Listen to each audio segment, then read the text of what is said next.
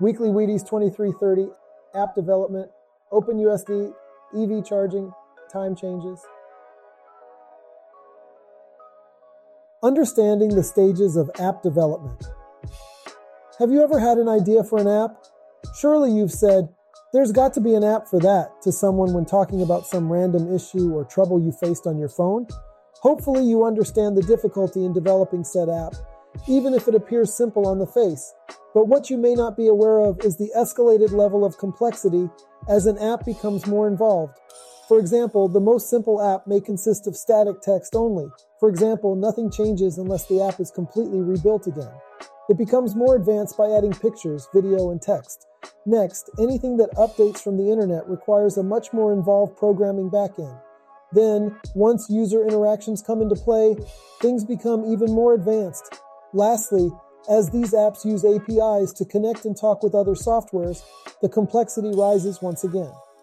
As an app goes through the development process, it would typically start with an MVP, minimum viable product. This would be the most basic way to show how the app would work. In some cases, this could be a drawing.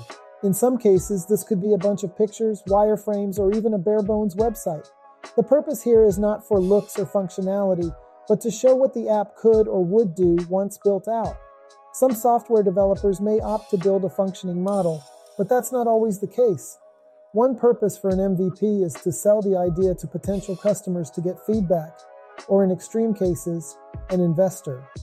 Once an app has some level of proof of concept, a bare-bones functioning model is built to start testing and trying out. This is known as the alpha phase. Typically, this is only done in-house or at least with a small team. Not everyone involved in testing needs to be a developer, but they do need to be able to provide actionable feedback for the developers. Clear, constructive criticism is welcomed here. There may be a feature that sounded good in creation, but once put into practice, it falls apart. Most developers are aware of this iteration process and know not to be married to any idea or feature early on. Next, an app would enter the beta phase. At this point, the main features of the app are present and functional, and the app is aesthetically pleasing. The backbone is there, but specific extra features may be missing. Certain buttons or menu items may be present, but not fully functional. In this stage, more outside users are invited into testing. They are not expected to always provide feedback, but it is always welcomed.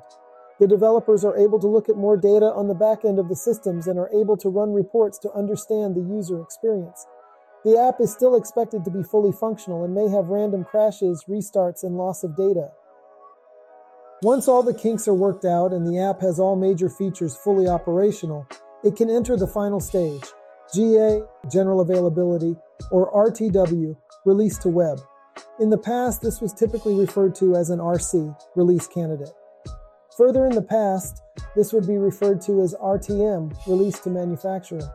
An RTM may also be known as the Gold Release, indicating a gold-plated copy, typically of a CD or DVD, was sent off for replication. Then we receive updates, or let's hope we receive updates.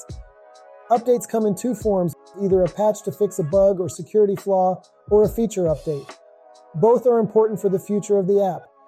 Feature updates include changes in the user interface, colors, logos, pictures, etc., but can also include new features not included in the original release. As apps have moved towards more cloud-based development, users benefit from the ease of testing, distribution, providing feedback, and updating. Keep in mind, as an app goes through each stage, the level of complexity, size, and potential issues grow. This is also true as updates are released, and one major reason there are many levels of updates. A positive change in code in one area may cause a detrimental change in code in another area. And we didn't even talk about software languages. In case you missed it, Alliance for OpenUSD pushes to standardize 3D content. Similar to how Telsa teamed up with other major manufacturers to help adoption with their charging network, Pixar teamed up with Apple and 3 other major players in the 3D space, Adobe, Autodesk, and NVIDIA, to push OpenUSD. OpenUSD gives 3D developers, artists, and designers the complete foundation to tackle large-scale industrial digital content creation and simulation workloads with broad multi-app interoperability, said Guy Martin, Director of Open Source and Standards at NVIDIA. Adobe may be known for having graphical and video-based software, but they also work heavily in the 3D space too. Autodesk started as a CAD company but has quickly evolved into the 3D space themselves over the past 10 to 15 years. Lastly, in order to create or render 3D artifacts, a computer with a powerful GPU, graphics processing unit, is required. This is where NVIDIA shines. As of March 2023, they cornered 85% of the GPU market. AMD, Intel, and even Apple are competitors, but as AI becomes more popular with GPUs, they have some catching up to do. Read more at apple.com. In case you missed it, 7 major car manufacturers team up to rival Tesla's charging network. General Motors, Stellantis, Hyundai, and Kia, Honda, BMW, and Mercedes-Benz announced an unnamed alliance to install upwards of 30,000 fast chargers across North America. Per The Drive, there are more than 32,000 DC fast charging ports across the US, and roughly 20,000 of those chargers belong to Tesla. With Tesla's current network of chargers and a war chest of funds backed with other major car manufacturers, this is a very interesting announcement. Also important to note, GM and Mercedes have already announced their adoption of the NACS, Tesla's current charging standard, and move from the CCS.